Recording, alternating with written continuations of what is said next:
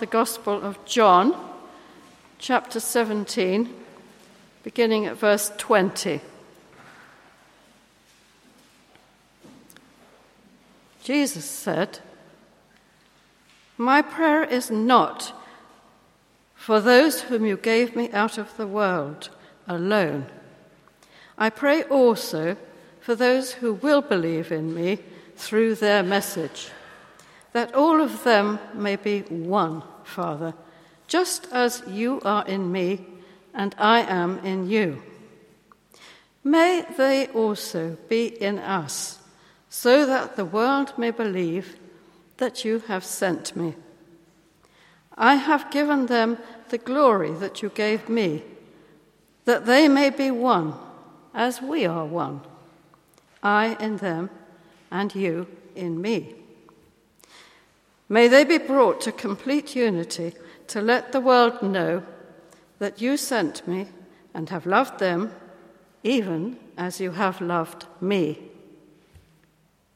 Father, I want those you have given me to be with me where I am, and to see my glory, the glory you have given me, because you loved me before the creation of the world. Righteous Father, though the world does not know you, I know you, and they know that you have sent me. I have made you known to them, and will continue to make you known, in order that the love you have for me may be in them, and that I myself may be in them."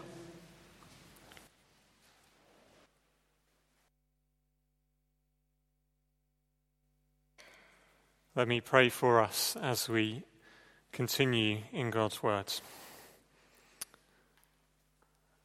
Oh Lord Jesus, we thank you that we have heard your prayer and that it was a prayer for us here today. And we ask that as we think about what you prayed, as we think about reaching our community, you would be working in us so that your prayer may be answered in our church. In Jesus' name, amen. Well, as Andrew said, we're beginning today our series of welcome talks, just outlining what it is at St. Andrew's that drives us as a church, the things that are key for us. And our vision as a church puts it very simply. We want to see people in North Oxford and beyond in life-changing relationships with Jesus Christ and with one another. In short, we want to reach our community. Now, there are lots of ways we could go with this. We could look at practical ways in which, as a church, we can reach our community. We could perhaps look at the strategies of Jesus or the apostles in how they reached people. We could look at our community and analyze it and see what the needs are. And all of those things would be useful and important for us to do. Some of those things we've been able to do already as a church. But to reach our community, we first need a stable place to stand in order to reach. It's no use putting up a ladder to climb up unless both feet are firmly placed on the ground. So what I want to do as we listen to Jesus' prayer is look at two foundational needs that we need as a church in order to enable us to reach our community. And the first one is this. The first need that we have as a church is to know Jesus. We need to have a life-changing relationship with Jesus Christ ourselves. Listen to what Jesus prayed for us. He said, "I pray also for those who will believe in me through their message, that all of them may be one, Father, just as you are in me and I am in you. May they also be in us, that the world may believe that you have sent me." One summer I applied for a job selling life membership to a museum in Basingstoke. There were four of us. They laughed at the 9:30 as well. apparently it's a very good museum in Basingstoke. There were 4 of us that applied for the jobs, and only 3 jobs were available. So we went to the museum and they showed us around and were asking kind of all the standard questions. And at the end came the moment that I have now come to dread for the rest of my life. In every interview, it ends with the, do you have anything that you would like to ask us question. I went round the circle, and my brother, who was one of the other applicants, asked a question, and a girl asked a question, the other guy asked a question, and do you have anything to ask us? No, I don't. I didn't get the job, my brother did. You see, they were looking for people who were interested in the museum to sell life membership to others. If you don't have an interest and a love for it, how can you interest others in it yourself? And for us as a church, we need that life-changing relationship with Jesus Christ if we're going to offer it to other people. If we don't have it, why would they be interested? And that may seem like an obvious point. It may seem obvious that we need to know and love Jesus in order for others to know and love him. But it's possible that other concerns can take that place. It's possible that we can be members of a church because it's a respected thing in the community. It's possible that we can be members of a church because it's part of the good life, part of what it means to be a good person. Perhaps to experience some kind of religious awe that is separate from Jesus Christ. It may be any number of otherwise good things. But we have to keep at the center. We have to keep at the center our overriding concern that we know and love Jesus Christ so that others can have a life-changing relationship with him. And in order to offer that life-changing relationship, we need also to be united with the apostles in their message. Listen again to what Jesus prayed. He said, I pray also for those who will believe in me through their message. That all of them, that's the disciples who were there with him at that moment, and us here now, and everyone who has followed Jesus throughout history, that all of them may be one, Father, just as you are in me and I am in you. People will come to a life-changing relationship with Jesus by hearing and believing the message about Jesus Christ. We mustn't assume again that okay, we've got that, yes, we'll move on to other things. There was a church in Revelation that Jesus spoke to, the church in Ephesus, and he says to them, you've lost your first love. You've gone on to other things, and those things may have been good, but you've lost that first love. Jesus and the message about him had moved from the center of their love and their life. And we need, as a church, to have the message about Jesus Christ, again, at the center in our sermons here on a Sunday, in the children's groups, in our house groups, in any of the ministries that we run. The message of Jesus Christ and his person and his love must stand at the center of all that we do. We need to know Jesus, the first solid place to stand. But there's a second need, and it's just as important, because, again, if the ladder has one foot firmly on the ground and the other not, it's going to fall over. We need both of these. So let's hear Jesus again. May they, that is, all of those who will believe, may they be brought to complete unity to let the world know that you sent me. We mustn't just know Jesus and the message about him. We must show Jesus and the message about him. You see, the message about Jesus Christ is a message of God's remarkable love given to people in him. And so, do people see that love when they look at us relating to each other? It's a message of God's astonishing forgiveness extended to everyone. Is that forgiveness seen in how we relate to each other, particularly when we've wronged each other? It's a message of the grace of God, not just for certain people who do certain things or who live in certain places, but the grace of God for everyone, everywhere, in all times. People need to see that as they see us. In order to reach our community, we need to be a community of spiritually transformed people. Now that's both easy and hard.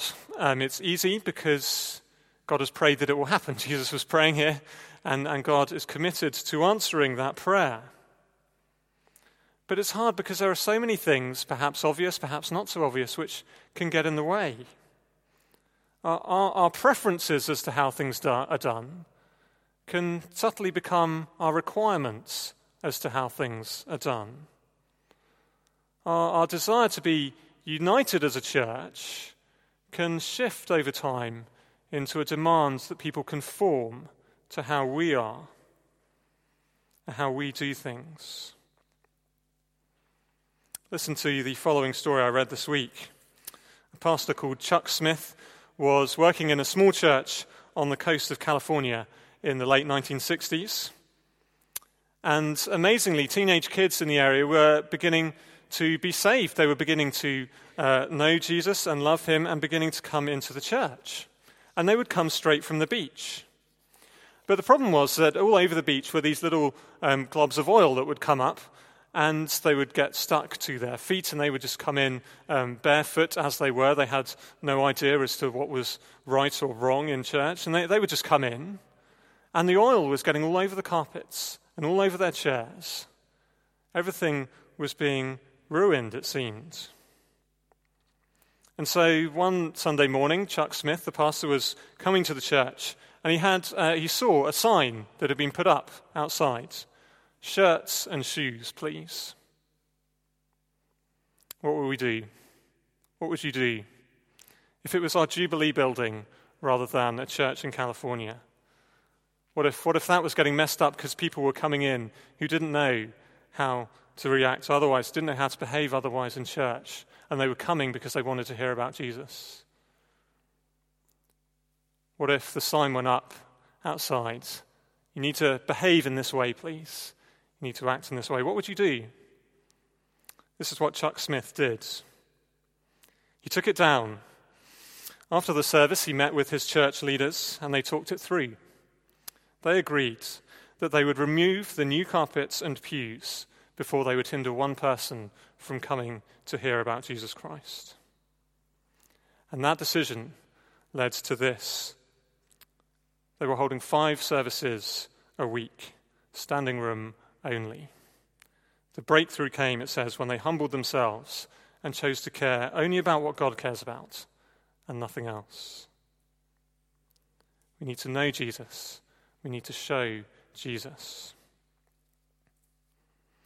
But there's one perhaps big question that we haven't really answered yet, and that's, what is our community? Our vision as a church says North Oxford and beyond.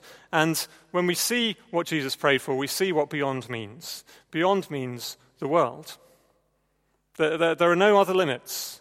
That is what he prayed for. As John Wesley said, the world is my parish. That is who he wanted to reach, and that is our community. It's not just the people like us or the people that we like.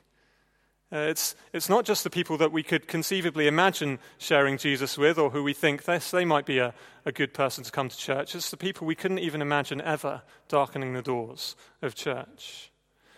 Our vision to reach our community may mean that for some of us, we're in Oxford for the rest of our lives, committed to knowing the people around us so that they can know Jesus Christ. For others, as it has been for many of our mission partners, it may mean going out to any number of other countries so that people can know Jesus Christ and come into a life-changing relationship with him. And people desperately need this. They desperately need a community that knows Jesus and shows Jesus. There was a survey earlier this year of 1,000 people which showed that in the UK, a quarter hide from their neighbours to avoid small talk. 14% deliberately moved to an area where neighbours were more inclined to keep to themselves. And another 14% say they hide behind the fence to avoid other people. An earlier survey from a few more years ago in the Sunday Times said that 33% of Britons are not on speaking terms with their neighbours. We live in a community that desperately needs a community, a spiritually transformed community of people who know and show Jesus Christ. And for that to happen, it requires time and it requires consistency. But in an amazing way, those statistics actually show us that it's very easy, because all you need to do to be different is to talk to your neighbour and to know what their name is. That's an easy place to start, and then to go from there. Just caring about the people immediately around us will mark us out as a bit odd, perhaps, to start off with, but actually as people who are different, as people who care, as people who have the love and forgiveness of Jesus working in us. It's the church that has the answer to people's need for true community. It's the church that is the only place that can reach a community. It's all summed up by Ray Ortland, another pastor in the States, one of my living heroes, in his book, How the Church Portrays the Beauty of Christ. He writes this: "How wonderful it is to come every Sunday into a liberating church. All week long we swim in an ocean of judgment and negative scrutiny. We constantly have to comply with the demands of a touchy world, and we never measure up. Then on Sunday, we walk into a new kind of community where we discover an environment of grace in Christ alone. It is so refreshing. Sinners like us can breathe again. It's as if God simply changes everyone's topic of conversation from what's wrong with us, which is plenty, to what is right with Christ, which is endless. He replaces our negativity, finger-pointing and self-attack with the good news of his grace for the undeserving. Who couldn't come alive in a community which inhales that heavenly atmosphere? A community that knows Jesus and shows Jesus, and it makes people come alive. May God enable us as a church to fulfill our desire and our vision to reach our community with the life-changing news of Jesus Christ. Amen.